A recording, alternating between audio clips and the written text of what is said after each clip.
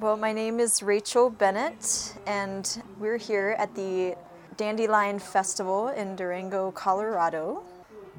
and on the topic of seeds.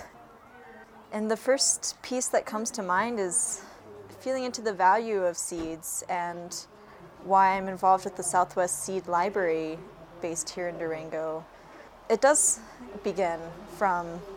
a spiritual seed in and of itself, coming from a connection as universal seeds of, with our innate wisdom and knowledge and relationship as a global family, and the diversity within that is just like all the seeds in our gardens and their diverse genetic makeup and potentialities, endless potentialities. And this exploration into the spiritual value of the seeds comes from a relationship with a nonprofit, the Mother Earth Restoration Trust, that facilitates the dialogue and journeys of the four peoples of the earth. And what was brought forth as a message from Mother Earth last September at a meeting regarding the restoration of the original seeds, and internalizing that dialogue of what it means to restore original seeds. What does that mean? And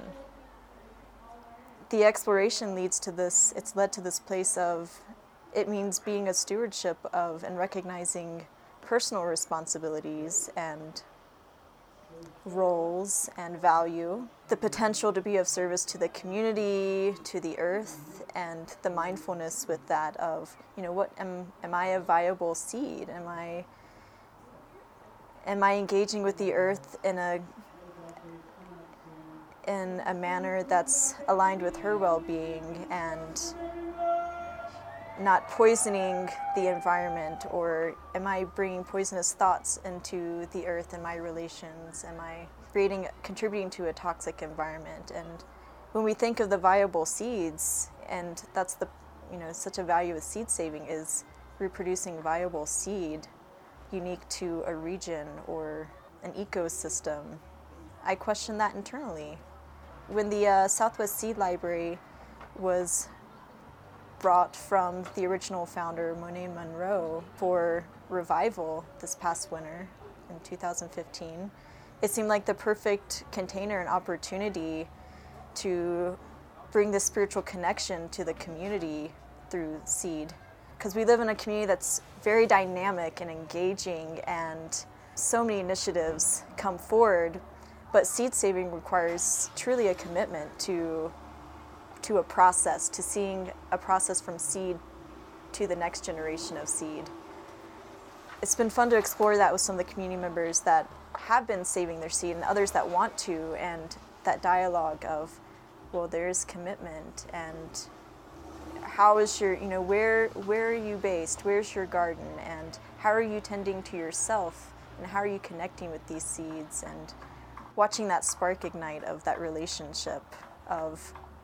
as it was pointed out beautifully, how they can be, it's like, a woman stewarding her children and her, during her pregnancy and that gestation period, and where that leads to what nourishment we give and cultivate to develop a healthy child and healthy offspring, and what gets carried through our process into that offspring, be it our thoughts, emotions, dietary needs. Yeah, and so the Southwest Seed Library currently has no physical home, but that's okay, because it's more of a network piece and an education piece right now of, if we're really going to start with any initiative,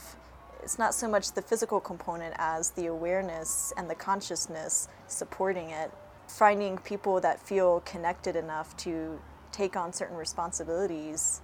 and see a cycle through.